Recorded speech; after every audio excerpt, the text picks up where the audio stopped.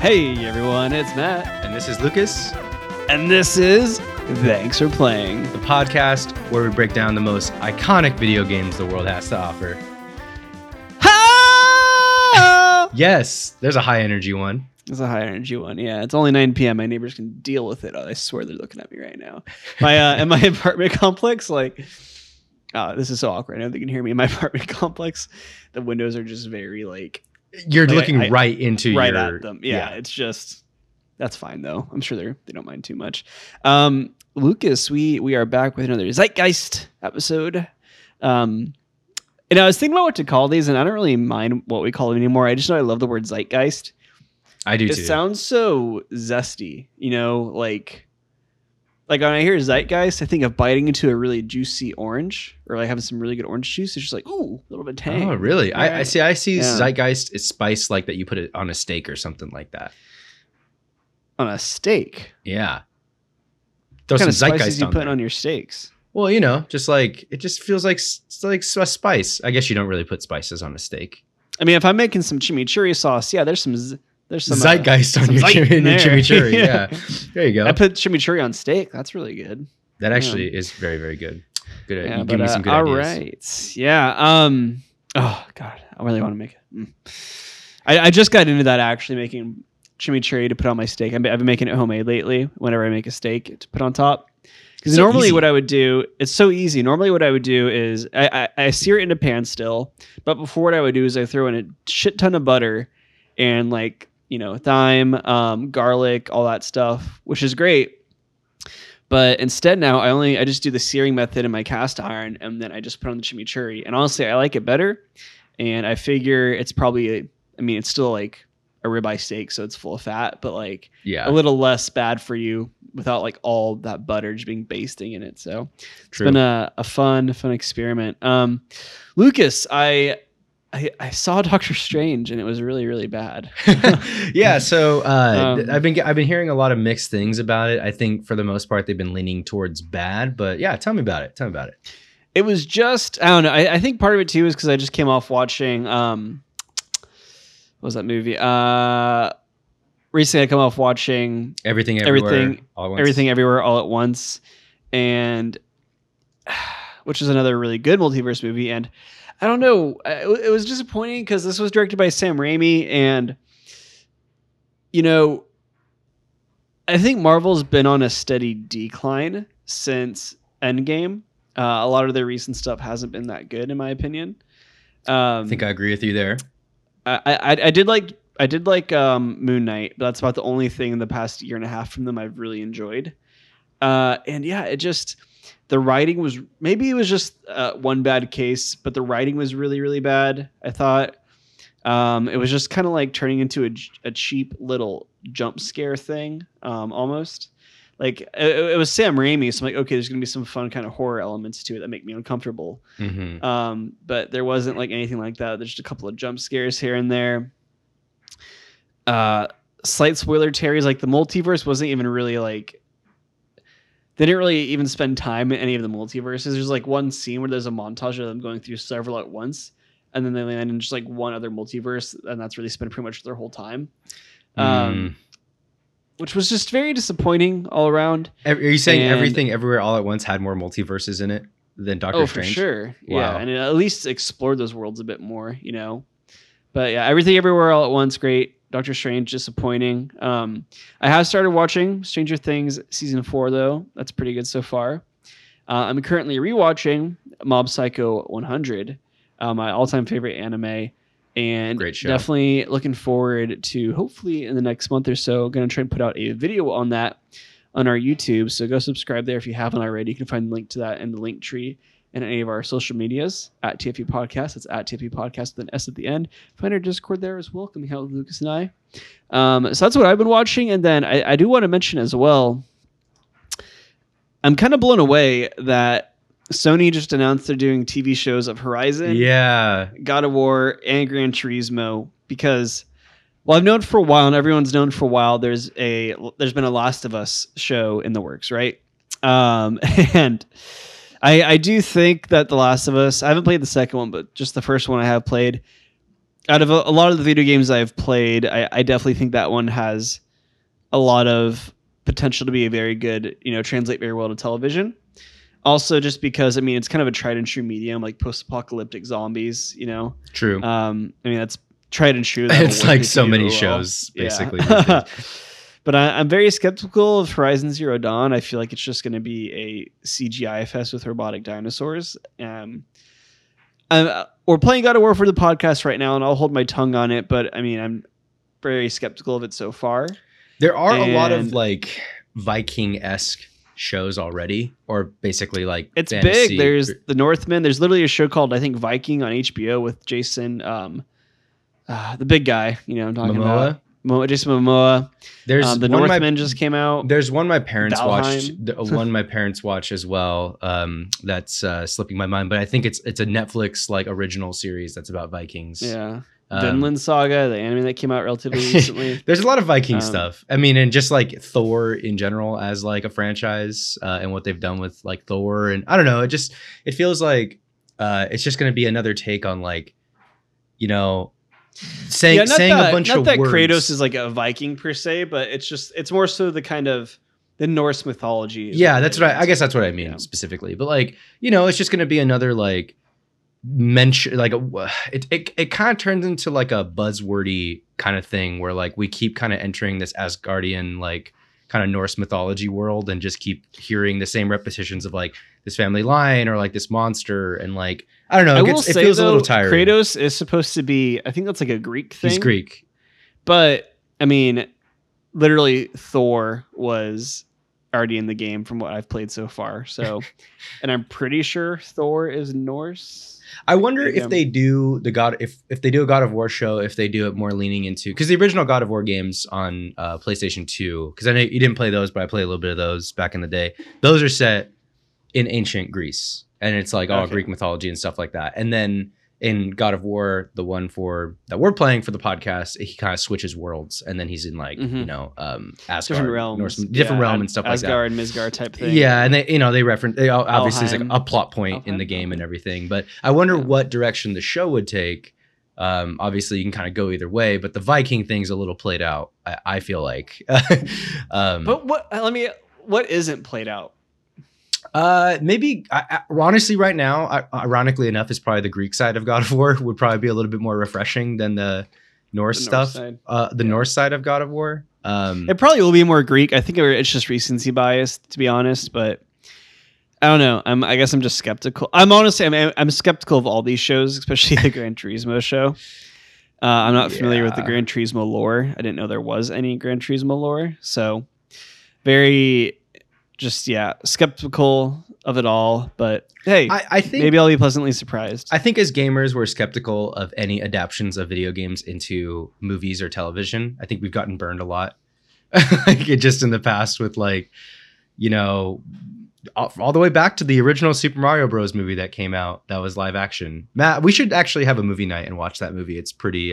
Which one? It's pretty bad. Just the Super Mario Brothers movie. Yeah, I've seen from way back. And there's also the Super Mario Brothers Super Show, which was also a live action Mario show, and it was really bad. So yeah, I think historically just video games haven't done a very great job adapting. They've gotten better over the years. Obviously there's like a Witcher show that's not bad, right? And like people like it. I think it's gotten a second season, maybe a third. So they've done a good job, but for so many years it was just like not great. I think historically history is not on the side of Sony. That being said, I hope these shows succeed. Although the God of War thing, I really hope they don't lean into the Norse thing.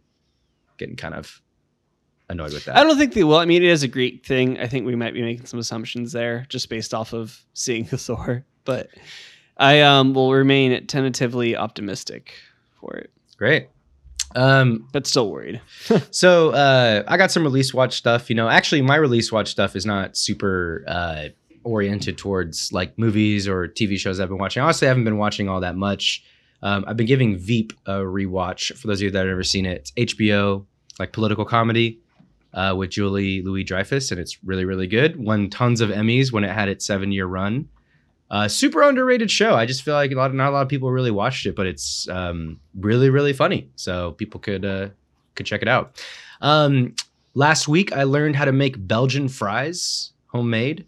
That was really cool. Can you break that down for me? What is a Belgian fry? So a Belgian fry is like a thick cut fry that is fried twice. That's kind of its appeal. So you fry it once at 300 degrees in oil, and it softens up your potato to the point where it's like not really fried. It's more just softened up by like the heat in the oil. You take it out, get it back to room temperature, and then heat your oil back up to 375, right? So it's way, way hotter. And then you put your fries back in, and then they crisp up after that. So they're soft on the inside and crunchy on the outside. Salt them up a little bit. They're double fried, yeah. And they were amazing. I just like wanted to try them out. I wanted to try and make them for a long time. I sent a picture to Matt. I think they look pretty good. So look pretty dank. Yeah, I'll be making them for Katie this week. Hopefully tomorrow, actually. So a little test run with myself, and I'm excited to bring it to the world. What else happened? I hit Plat 3 this season in Magic the Gathering Arena. So for those of you that don't know, Magic the Gathering Arena actually has a monthly season. So every month is a new season, and it resets. So usually I'm starting out at like low silver, and then I just kind of work my way up the ladder and like complete the challenges. Plat 3 is the highest I've gotten. One day I want to actually get to Plat 1. Maybe I get to Plat 2 next month, next season, whatever it is. But how much game time is that to get that far? Honestly, not that much. If you know what you're doing, right? Yeah. I think to get to Plat 3, I didn't even play that much this month, to be honest. I didn't really have to grind that hard. I think I played probably 10 hours, 10 to 15. What sucks, Magic the Gathering Arena, I have so many issues with this platform. You can't look at your match history. You can't look at you can't look at your in-game match history. You can't look at your record. You can't look at like the decks that you've been playing. You can't pull your own stats in the platform. There are third-party like websites where you have to kind of pull that from. And it's just so like lame. It's like so behind in terms of like, clients. Video game clients have all that stuff built in, and Magic the Gathering just doesn't have any of that. But it's the only way I can play Magic online competitively, and that's the way I'm doing it. But yeah, that was pretty fun. I dyed my hair last weekend, so I know for those of you K-pop listening, star now. Yeah, I went like a little bit of a red or like a light. How would you describe it, Matt? Like a chestnut. It's like a cherry brown. Like a cherry. There you go. Like a cherry brown. Yeah, it looks good. Yeah. Thank you. You have to throw a pic in the Discord for the fans. We'll throw the pic. I soft launched it on my Instagram story, so I'll have to throw it on the Discord after this episode drops. But yeah, dyed the hair. Feeling pretty cool about it, and I'm premiering this new hair in Vegas coming up in about 2 weeks. Going on a family vacation trip over to Vegas, which I'm super excited for. Staying at New York, for those of you that have been listening to the pod for a little while, I used to live in Las Vegas for a couple of years, 2018 and 19, and a little bit of 2020 before the pandemic hit. And I'm excited to go back. It's been a while since I've been back there. And Kate, first time going to Vegas with Katie, so I'll be showing her my town. She'll be pretty impressed with. You gonna show her Summerlin? Yeah, I'll show her Summerlin, where I used to live, just west of Las Vegas. For those that don't gentrified know, ass Las Vegas. Yeah, it's not even gentrified. It's like beyond. It's just like the nicest part of Las Vegas, kind of to live in, is like the western side of the valley, and it's just like nothing in Summerlin, where I used to live, was like older than 20 years old. It's like an extremely new neighborhood area. Like everything's built, and not here to talk bad about Vegas, but just because something is new does not mean it's like necessarily all that great to live in. But yeah. Used to live there, and I'm excited to just go back and have some fun. It'll be really cool. Hell yeah, love it. Well, moving into topics for the day, I'll start. So go for it, Lucas. I trust you're familiar with the Nintendo franchise Pocket Monsters, also known as Pokemon. Yeah, I've heard of Pokemon. Now, what if I told you? No, let me ask you this: you like playing games with guns, right? Like Valorant, whatever. Here and there. Oh, yeah, Valorant. I Call can't of Duty, remember. whatever it may be. I just can't remember any other games with guns in them. But yeah, like there's not many. Yeah. What if I told you, put those two together? It's just like the funniest pitch ever. Pokemon and guns mixed with some survival elements in the vein of like a Valheim or the Forest type survival game. And what do you get, Lucas? You get Pal World. Pal World, developed by Pocket Pair Studios, a Japanese game developer, from what I could tell, have also developed a game known as Craftopia, another successful survival action game. And they are coming out of the gate swinging for their second big release with a game called Pal World, which, for all intents and purposes, from what I can tell, is a video game that is where you play a survival open world multiplayer action game where you can befriend. They're not Pokemon, because this is a Pokemon. They're not Pokemon. They look. You can befriend monsters that look very reminiscent to Pokemon. You capture them and deploy them with not Pokeballs, just balls, because that's what we'll have to call them for now. Pal balls, I guess. And you run around fighting, I guess, other players, wild pal monsters. And you run around fighting them with guns. And I came across this trailer. It was only like a minute-long trailer. And, the first half seems innocent enough where, as innocent as Pokemon with guns can be, essentially, right? Like, it looked like a very kind of fun, I guess, lighthearted game. And then the latter half of the trailer gets very dark very quickly, where it shows these, I'm going to call them Palmon. That's what I'm dubbing them. Okay, good. It shows the Palmon working on a conveyor belt, just like pumping out guns, being like abused on a factory line by, like an overlord. God. It shows some of them being like experimented on. And then in another trailer I saw, it actually shows another Palmon, like a larger dinosaur looking one, eating like a cute little penguin one. Which I actually thought was kind of fascinating because, I thought it was kind of cool to see the actual like pecking order established, I guess. And it wasn't like a gory, it was just like a very kind of comically like gulped it up. But it's just like, man, this is like a legit Pokemon ripoff, but it looks lit. And it's honestly between this and Hogwarts Legacy.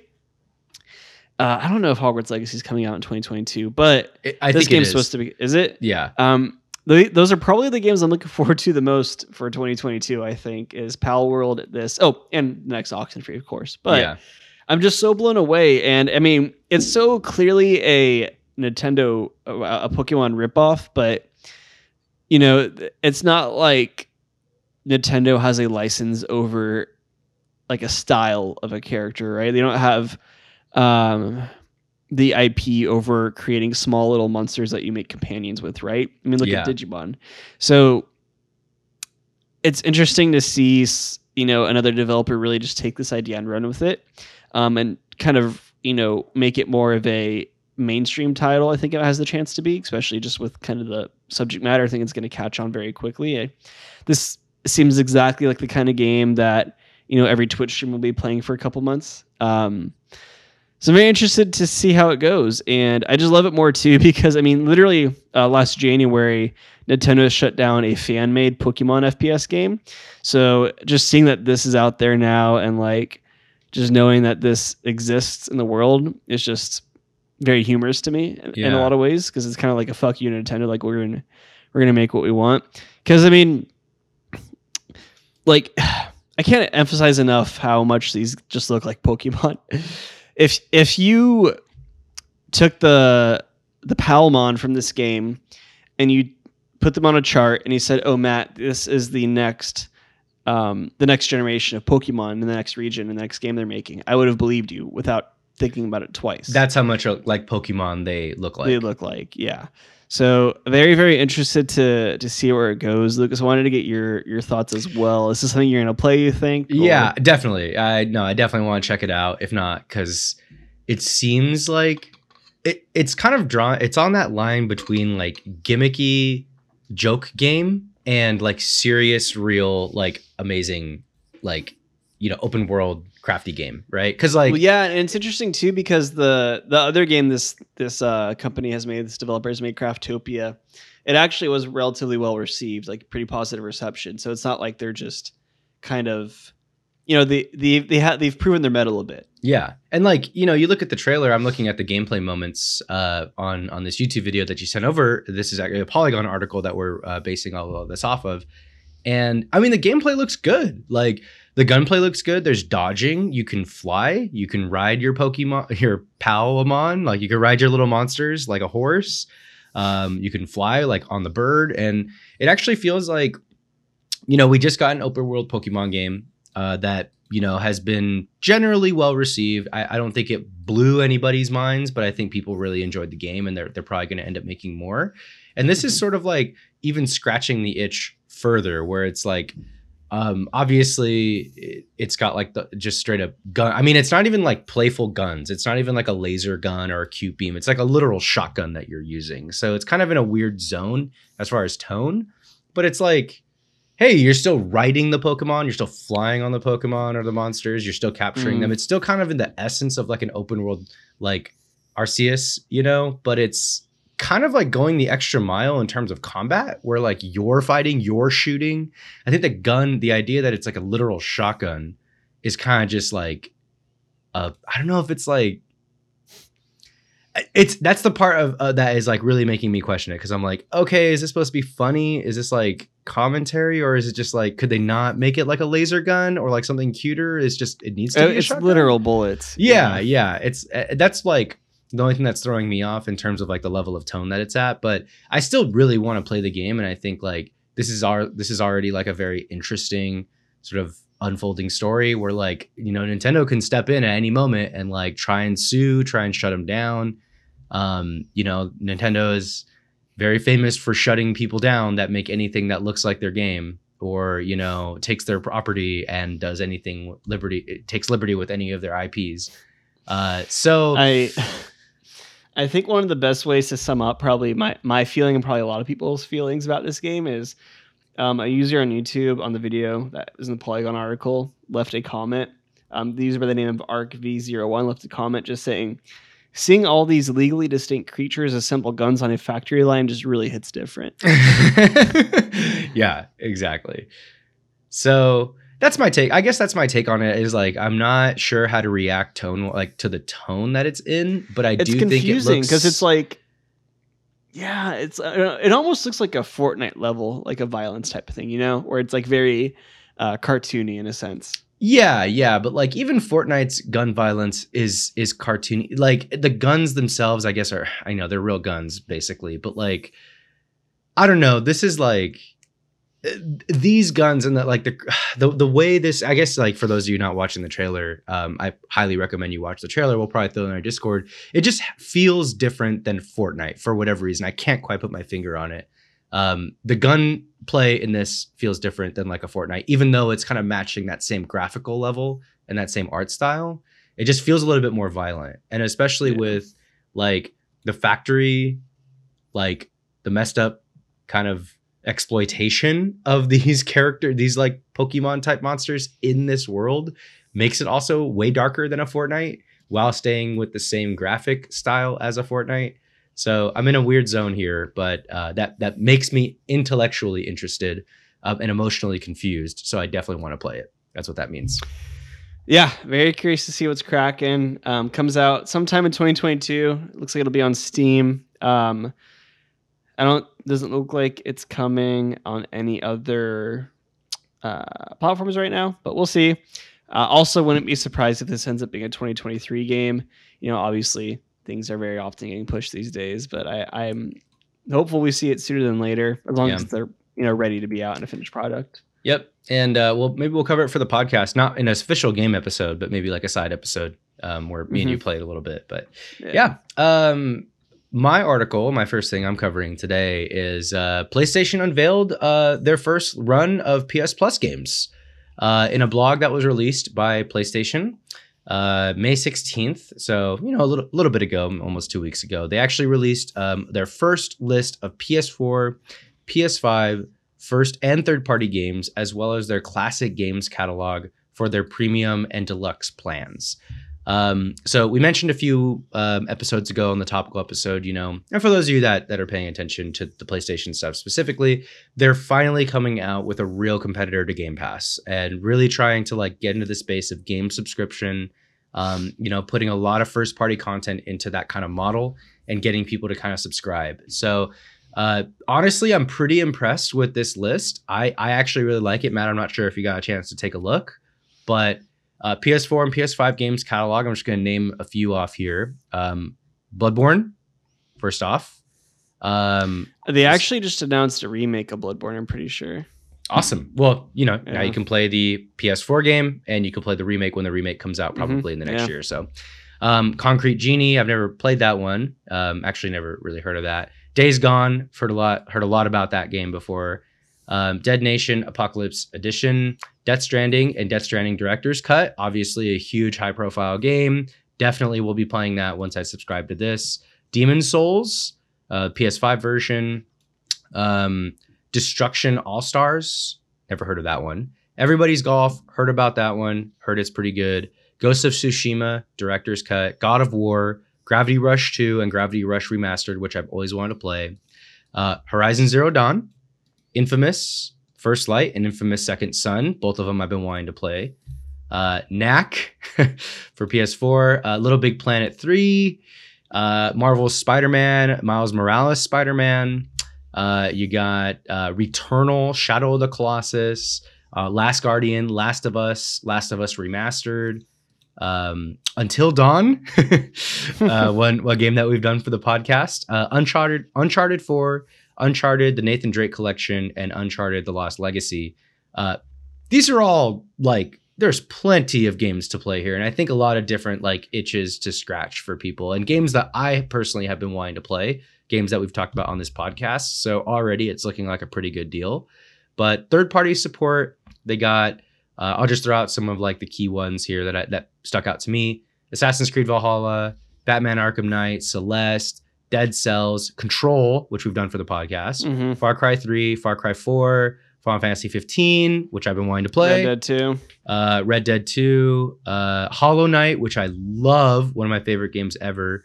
Marvel Guardians of the Galaxy, which I've heard a lot of great things about as well. NBA 2K22, Resident Evil, Soul Calibur 6, South Park, The Fractured But Whole, which I've heard is really good as well, actually. For Honor, which I've always wanted to play. These are all the third-party games. They got a lot, and it's good. It's good. It's good, but and Outer Wilds. Come on. No, Outer Wilds. Yeah, we love Outer Wilds. I think this is a phenomenal start to it, and like they keep stressing that there's going to be more added at a later time. I think the only problem that I have with it is, it's still, even just looking at this right now, though, it's clearly still not up to Game Pass level. I agree. If this was Game Pass level, Horizon Forbidden West would be included. The newer for Horizon. The Last of Us 2 would be included, right? Not just The Last of Us. They do have some newer titles like Marvel's Spider-Man Miles Morales. But I don't know. I just feel like they could have done a lot more already. I would have. I think there should have been more exclusives on this already. Like, for example, not Ghost of Tsushima, Tokyo Ghostwire is one that should probably be on here. Really, anything like any recent PS5 exclusive. I think that's what sets Xbox Game Pass apart is you can play these games right away. I got Xbox Game Pass because I wanted to try out. What was the Left 4 Dead copycat? Back 4 Blood. Back 4 Blood, yeah. And I was able to try that out for essentially just paying not even $7, like $3 for like your first month, right? And they're not hitting that quite as well, I don't think. But and the problem is too, a lot of people are already going to own these games because for so long they haven't had I get that service. But for those that don't, or for those that are just getting into the PlayStation family, this is an incredible opportunity. And they'll have a lot of great older classic games too, like the Jak series, Jak 2, Jak 3. Hot Shots Tennis, Ape Escape 2. BioShock Remastered, Lego Harry Potter Collection, Bulletstorm. A lot of really good games that are definitely worth going back and checking out. So it is definitely a step in the right direction. I would just say I'm not sold that this is going to really put them on the same pedestal as with what Game Pass is. Yeah. And I do agree with you for the most part. I do want to say this is their first. Because their big sell is, we have time trials instead for games now. Yeah, so that's lame. Like, I don't like that part. So they're also adding in time trials of new games, which is like really weird. So here's directly from the PlayStation blog. Time limited game trials. The time limited game trials benefit will enable you to try select games before you buy. After downloading a trial of the full game, you can play it for 2 hours for most games. The playtime counter only counts where you are in game. It's a great way to try games before you decide to buy. Any trophies and game save data from the trial will carry forward if you purchase the game. Here are some of the titles that will be part of the time limited game trials. Horizon Forbidden West, Uncharted Legacy of Thieves Collection, Cyberpunk, Farming Simulator 22, Tiny Tina's Wonderland, and WWE 2K22. Kind of underwhelmed by that. I mean, not even that impressive. Extremely underwhelmed by that. I mean, what's the point of playing the first 2 hours of Cyberpunk? I guess. I mean, I guess there's a point to it, but I'm probably wouldn't have done that, or maybe I would have. I don't know. I probably would not have. I probably would have just spent time going like, okay, I'm not going to get invested in the game. Wait forever to download it, to try it out for like an hour. You know, there's a cutscene. There's an hour-long cutscene at the beginning, and then I play the game for 30 minutes, an hour, then I already feel rushed, and then I have to buy the game now. It's probably not a good model for some of those AAA games. But I will say, in defense of all this, is what's really cool is, you know, this is including a lot of exclusives to PlayStation that are not available on a subscription service like a Game Pass and haven't been available on Steam, or still are not available on Steam, because a lot of PlayStation exclusives come to Steam quite a bit later. Maybe they've just recently gotten added. Like, I know, if I recall correctly, I think Ghost of Tsushima just recently came to PC. And I think The Last of Us, I forget which one it was. If it was Spider-Man or Horizon Zero Dawn, just recently. It was Horizon, just recently came to Steam. So, you know, I'm personally very new to the PlayStation family. I got a PS5. I never had a PS4 or PS3.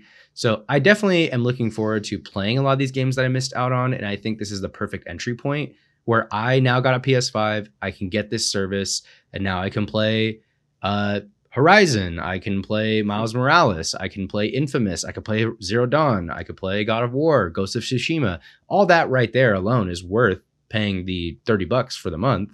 And Uncharted and Until Dawn, which we, you know, fortunately got to play. And, you know, I think it's going to take a while for them in terms of the third parties to really catch up with Game Pass, because like I mentioned, Celeste, Hollow Knight, Dead Cells, I believe all of the Outer Wilds, I believe all those are already available on Game Pass anyway. So it's kind of just mirroring what Game Pass has. It's not as far as the third party stuff. So it's kind of a nice little bonus trying to catch up to Game Pass, but I still appreciate it. And I think that it's going to get better with time. So for those of you that are looking, I think the wait and see approach is probably really appropriate here. But if you like me and you've been wanting to play these games for a little while, I think you'll get a good value out of it for sure. Yeah. Ultimately, still pretty excited to see how it, you know, is received. I'm not convinced it's going to be that great right now, but hey, maybe it'll be all right. We'll see. All right. Moving on. Lucas, how would you describe your, you know, everyone, as much, well, actually first just popped in my head. I want to mention, really kind of off tangent here. Our latest episode on Sifu didn't populate on Apple Podcasts for some reason. As far as we can tell, nothing's wrong with the RSS feed we're using. And if you didn't know what an RSS feed is, go watch the YouTube video I did, How to Start a Podcast. As far as I can tell, there's nothing wrong with our actual podcast distributor. I think it's an issue with Apple. So Lucas and I we've reached out to support, and we're praying we get a response soon. because I know a lot of you prefer to listen on Apple Podcasts. I think something like almost 40% of our listens actually come from Apple Podcasts. So I promise you, we're actively working on getting that fixed. In the meantime, everyone, it's available pretty much anywhere else you would listen to a podcast: Stitcher, Spotify, Google. Irony is that the Apple people probably don't hear what you're saying right now. Right. Exactly. Yeah. Sorry. So Apple people. with any luck, we'll have this figured out by by the time this is going to drop on Thursday. Yeah, we'll get it resolved soon. I mean, it's just this. For those of you that just want to peek behind the curtain of the podcast realm, Apple Podcasts is like notorious for making updates and not really like updating their platform and not really informing like RSS feeds or distributors. And like this happens like once a year sometimes with like Apple Podcasts. Like it's not out of the ordinary. It's annoying. We're fully up to date on every other platform except for Apple Podcasts. It's very frustrating, but we're working on fixing it and going back and forth with support, blah, blah, blah. We'll get it resolved here very soon. Yeah. So hopefully sooner than later. In the meantime, apologies to everyone. But Lucas, how would you describe your job, Lucas? And for everyone, contrary to popular belief, Lucas and I are not full-time podcasters. Who would have thought? We're not. So Lucas, in those 9 to 5 hours when you're not just fiending over the podcast, how would you describe your job? Well, is it fun? Is it exciting? Is it boring? Talk to me. It's it pays the bills. It's exciting at times. It's boring at times. It's interesting at times, stimulating at times, sometimes not. I work from home. Just for those of you that don't know, and it's a good place to be, I think. I have flexibility in my life. I have a lot of autonomy in my position at my current employer, and things are good. So I have nothing to complain about. I wouldn't say it's what you would call like a dream job. Is it a sexy industry? It is not a sexy job. It's not a sexy industry necessarily. It's not one of these jobs that somebody goes like, I want to be like that I want to be an account manager when I grow up. No one's ever said that. I didn't even know what an account manager was up until a few years ago. And, I think most people listening to the podcast probably don't know that my job exists, my industry exists, my company exists. And, it's just the way it is. Yeah. Well, I'll tell you what, Lucas, and if anyone from my company is listening to this, because I know it's been pushed out a few times from my manager, let me preface this with saying, I love my job. I like my job a lot. I love my job too, in case anyone's listening. I like my job a lot, and I think I'm a very fortunate workplace. However, Lucas, like you, I wouldn't describe my job as sexy or cool or like particularly exciting by conventional standards. It's not fashion, it's not gaming, it's not even tech. And as someone who has worked in the gaming industry before, even in the electronic tech space before with Sony, I think I've come to the conclusion, Lucas, and I've felt this way for a while. I've had a hard way of putting it into words before, but a simple job, a simple boring job, is really the best job. And Lucas, let me tell you why. Earlier today, I came across a video by YouTuber How Money Works, and everyone, really, really great YouTuber, kind of the contrarian of finance YouTube, I would say, but he doesn't do it just to like be different. Like he's actually making very excellent points. I believe the YouTube, I don't know his name, but I believe he worked in like financial banking before going full time on YouTube. So he's very kind of well versed in these industries and is, by conventional standards anyways, seems to be educated, whomever they really are. So the YouTuber How Many Works made a video titled Why... Oh, gosh, actually, I forgot. I don't have the exact title here. Why boring jobs are the best, or why you want a boring job or something Why like you that? Want a boring job. Or, yeah, why boring jobs are the best. Let me pull it up really quickly so I have the exact one. Yeah, here's why you want a boring job. Really boring job. And what this YouTuber talks about in his video essentially is when you look at these bigger companies, whether that's maybe, something in tech, like big tech, or like a FANG company like Amazon, Netflix, Facebook, or maybe like in fashion with like Google, Sephora, Apple, or like any of those companies, or like in fashion with like Sephora, Victoria's Secret, maybe even like Uniqlo or PacSun, whatever, right? Or sports, like maybe you want to work for the Patriots, be an account manager there, or work for the Padres and work in ticket sales. I know a lot of people that did that. It's totally fine. It pays good. What a lot of people don't talk about is these kind of jobs will typically pay less than their non-glamorous counterparts and maybe less perks and less autonomy and less flexibility. And the reason this is because when you're a company that is a giant Fortune 500 company and is like kind of a brand name company almost, it's like commonly discussed in the zeitgeist, right? You have people lining up at your door to work for you, right? Right. You have a constant rotation of people that are as equally qualified as the next person. Sorry, folks, college degree really doesn't make you that unique, and it does not make you that much more employable than the next person with a college degree. It's very like cut and dry, especially when you're entering the market, as a new employee. And because really they have such a large, so many people interested in working for them, they're able to treat their employees not as well, right? And I mean, hey, gaming companies, right?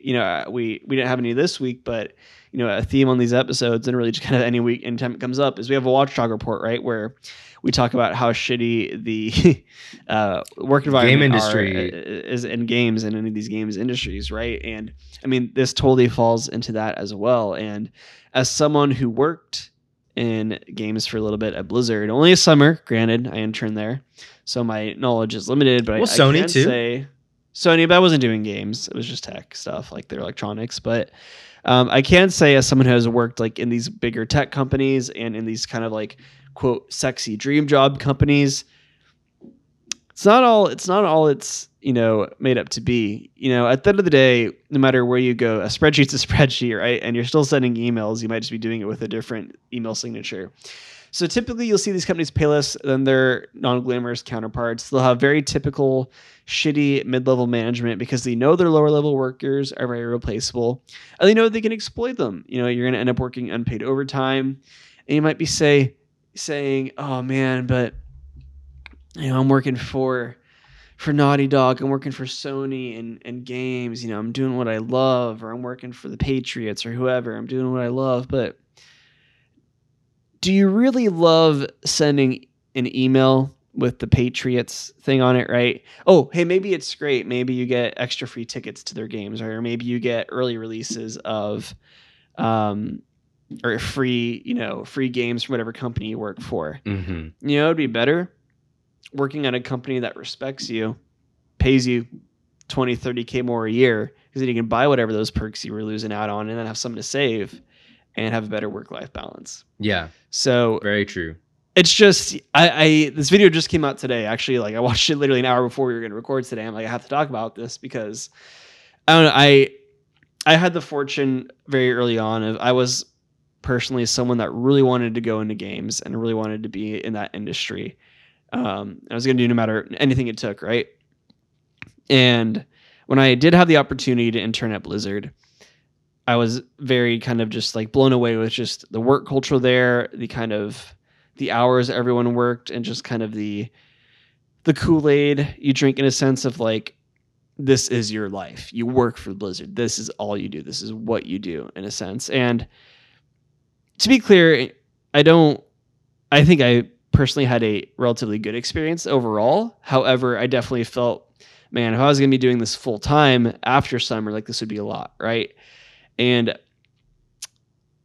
I was always like, man, I don't know how to put this into words, but I don't think I want to do this anymore. Like, I think I'm fine just working wherever, as long as they pay me well and treat me well, right? Mm-hmm. And I mean, I can tell you from experience, people, working for a company that values you, treats you well, respects you, and understands that you're not there to be part of this crazy big work family. I mean, if you find that, great, and if it's something that's like genuine, right? But so many of these bigger glamorous companies will shove down your throat the idea of, we are a family, we are here to change the world. Yeah, especially newer companies. Yeah, and and it's very okay to have the mentality of, no, I'm here to do my job and I'm going to do it well because you're paying me, but I'm here to collect a fucking paycheck, and these are kind of lessons that I've like really taken away, at least because I'm in a management position now, that I've taken away, and that how I kind of treat my direct reports is like, hey, we're humans. I'm always going to be friendly to you, but I get it. We're here to work, right? And we're here to make money. Like, that's what we should be doing, so we can go and do things we actually enjoy, Yeah. So I loved this video to get it, everything I feel, see it all put into words was incredible. Yeah. No, I mean, yeah. I feel the same way, so Matt sent me this video earlier today, and I just watched the whole thing and really absorbed a lot of the information. One of the big takeaways that kind of blew my mind is like the median income for an employee at Tesla is less than the median income of an employee at another automobile maker. So like somebody at Ford, medium income is higher than somebody at Tesla. And the reason Tesla can do that is because they just have so many people that are excited to work for Tesla that they'll just want to work there, just because it's a cool brand. It's very sexy. People love Elon. It's a very popular car, very popular brand. So, people will actually take less money to work there, and that lowers the market value of entry-level employees that are there over time, or, just straight up. And it's kind of this really like a counterintuitive thing where just because it is a very sought after company and it's very competitive does not necessarily mean it's going to pay well. It actually can mean the opposite. It can mean that management could just pay you less because there's, 20, 30, 100 more of you that want that same job that you have. So you're actually very easy to replace. Whereas the boring job's hard to replace. Not as sexy, not as many people looking for those jobs. And, in a secret way, they can kind of have more benefits. It's just not as broadcast, doesn't have a big of a spotlight on it and stuff like that. And the other thing too is like, I think back, when I was a kid growing up, I really wanted to work for Nintendo. It was like my dream. I loved Nintendo's games growing up. I wanted to make games. I wanted to like make levels. I always messed around on like map creators on game, like anything that had a map maker, I always did it. I wanted to be a level designer, all that stuff. And, I think anybody my age working at an equivalent position at like Nintendo, and it would have to be in Japan, right? Because that's where all their game development happens, would be working double the hours I work now, probably making less money than I make now, with less flexibility, autonomy. And at the end of the day, I might not even like what I'm making. I might disagree with what I'm making, right? And I think like a lot of people go into the games industry kind of thinking it's like a dream job, it's a dream company, and they just find out that it's just not all it is, what it seems. Hopefully for people, that's not the case, but I think more often than not, that's the reality. And we see these stories all the time of abuse for workers, overworking, Blizzard, Activision, getting shit on for the last 2 years. Nintendo of America getting shit on, in a big expose by IGN recently. And, it's unfortunate. And there's just a misconception that Matt definitely wanted to talk about here. And I love the topic personally. Yeah. I mean, I'll tell you what, guys and girls, I don't know, everyone. I mean, I don't know. I'm not sure the exact age demographic of our listeners, but 24 to 37. 24 to 37. So you should know this by now. Or I hope I can maybe help inform you of. Now I'm on a pedestal here, but in my opinion, at the end of the day, a spreadsheet's a spreadsheet, an email's an email, no matter where you do it. So might as well do it somewhere that respects you, pays you, and treats you well. Well said. Good soapbox. Soapbox, yeah. All right, moving on to my topic, my second one. So this one's actually not video game related either. This is a little bit of a kind of a funny, not funny. It's just kind of like sad. I don't know, just frustrating, I think is the word I want to use. So for those of you that have been paying attention, Netflix is actually releasing a whole update to their platform. They're not going to allow, or they're going to heavily crack down on password sharing. This has been a big announcement by Netflix. It's made big headlines over the last few months. And Netflix, which is also losing subscribers, actually announced its first net loss of subscribers for the first time this past April.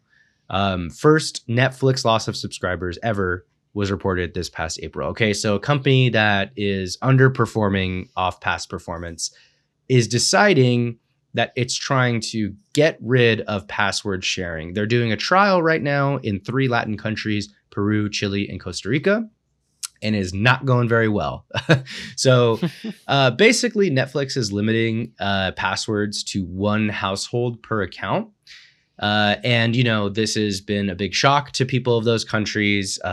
Just so in full transparency, these countries pay the equivalent of about $2 to $3 for a Netflix subscription in their currency. So about $2 to $3 US for a Netflix subscription in Peru, Chile, Costa Rica. Right. So they're paying that amount. They don't get a communication about password sharing crackdowns. Somebody, a customer, this is actually an article that was written by actually a really cool publication that I discovered called Rest of World. Restofworld.org is a global tech story publication, and they did this whole thing on this Netflix story yesterday, actually.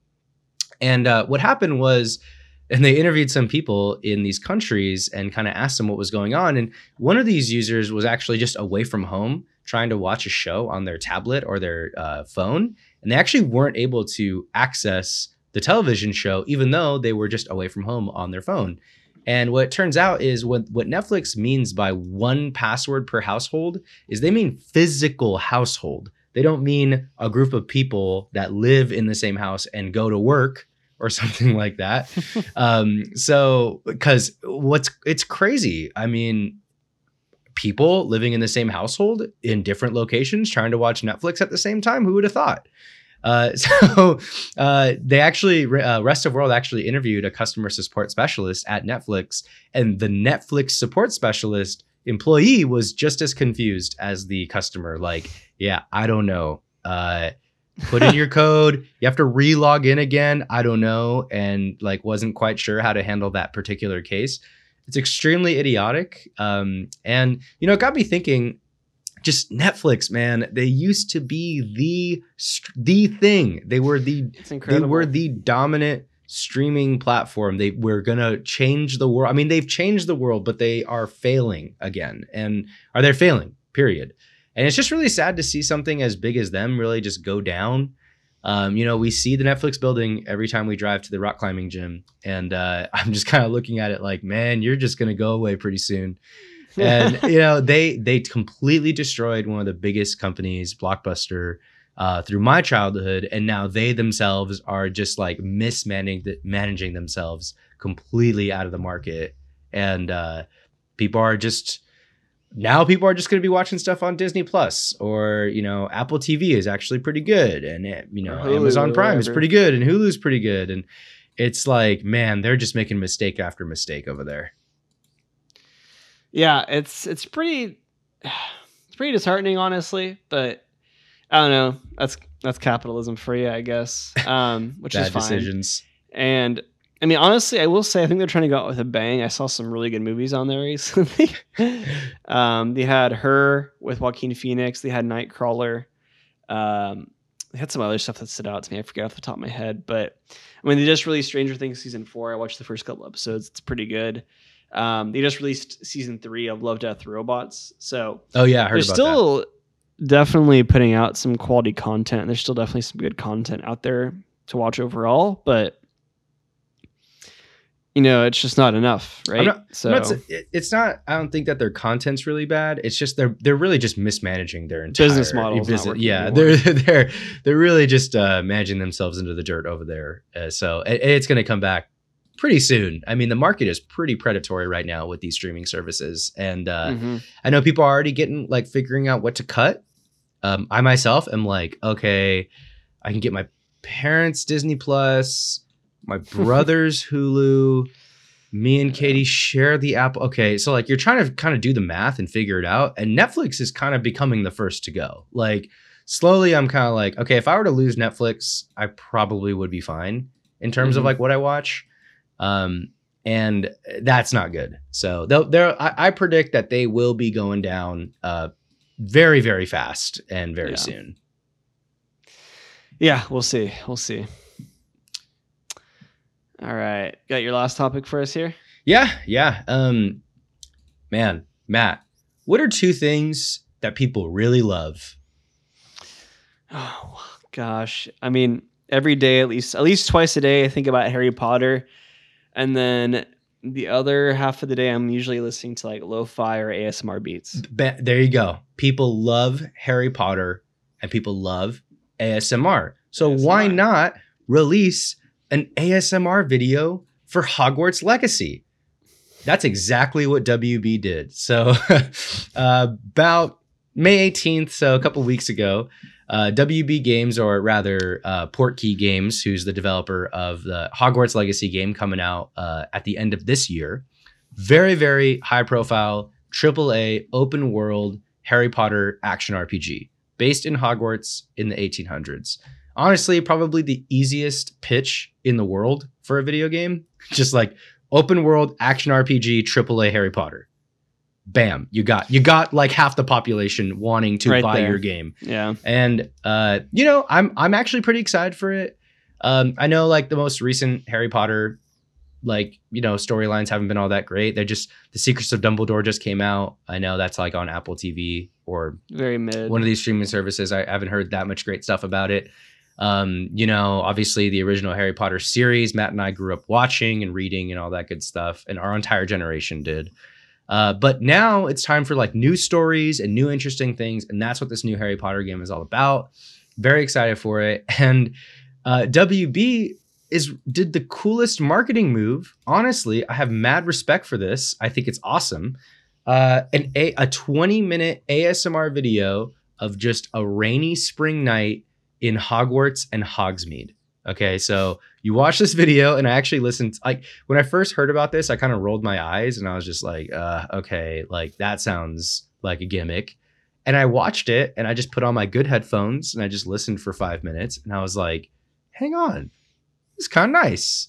I'm just like, it's a good place to show off some set pieces, some sound design.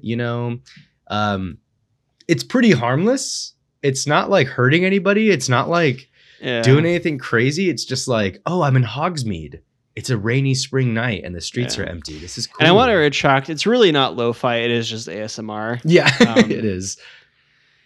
Yeah. And I mean, so we have a shared doc, Lucas and I, where we share notes before the episode. And I saw he linked this video and I opened it up. I'm like, okay, like what, what are you getting at? And the reason I didn't think twice about it is I just assumed it was like a fan made thing and just that's something someone threw together. And then it's like, no, the game made this. And yeah, it's just a genius kind of little stroke of marketing.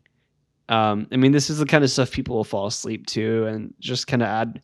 It is a very smart way to just generate that much a little more buzz for the game. Yeah, with like very like low effort, basically. You just like have the set pieces built, you're developing the game. You're like, hey, let's show off the weather system. Let's show off some of that sound design. And let's just make it 20 minutes long. And like the title of the YouTube video is literally Hogwarts Legacy, a rainy spring night, ASMR 4K.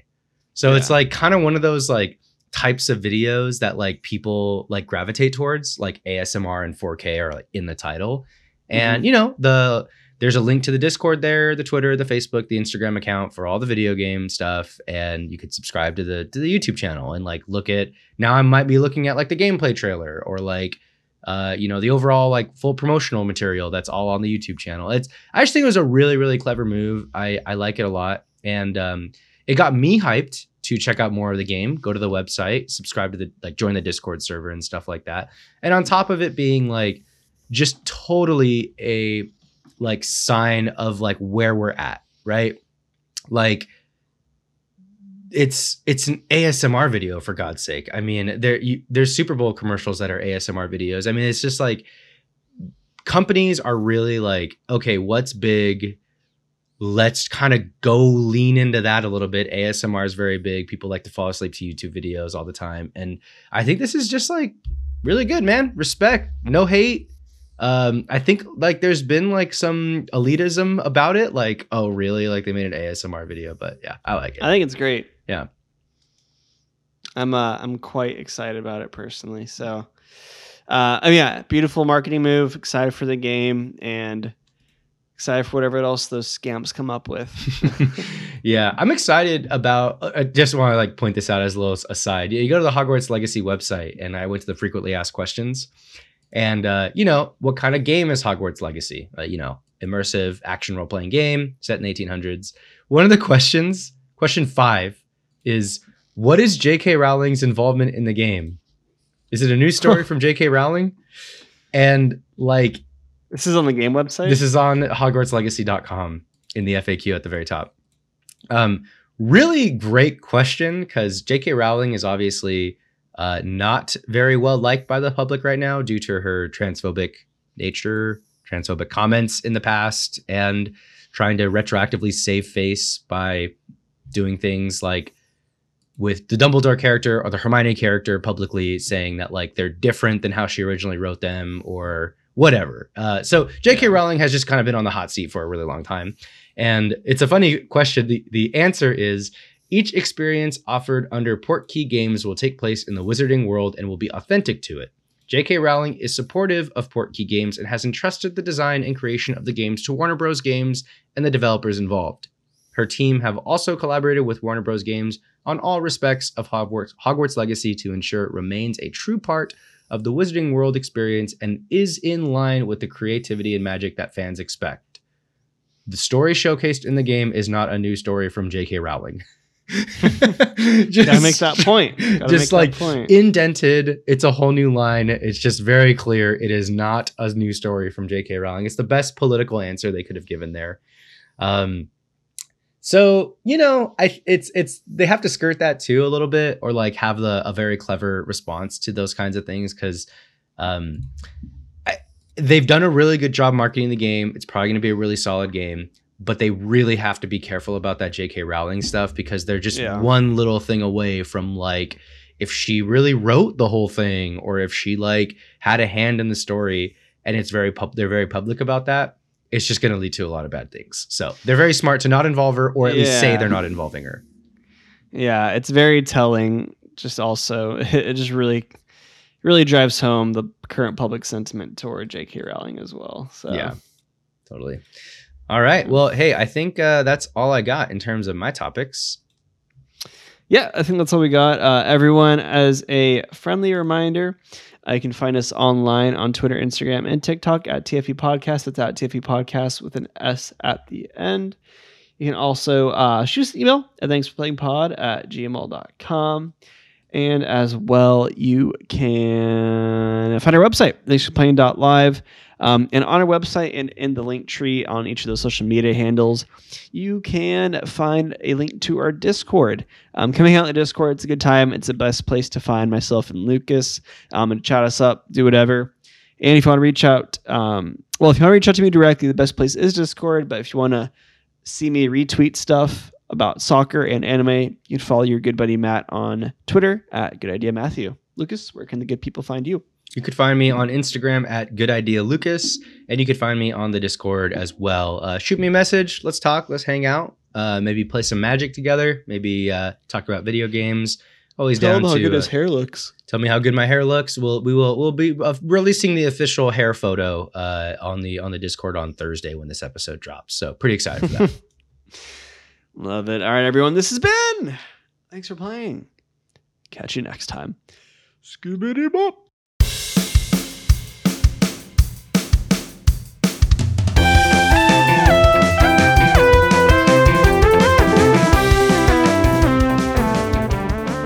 Thanks for Playing is a production of Good Ideas Only. Your hosts are Lucas Luna and Matt Rockaby. Our music was done by the impeccable Sammy Luna, and our logo design was done by the talented Isaac Palestino. Special thanks to the Roll Call Bunch and Red Circle.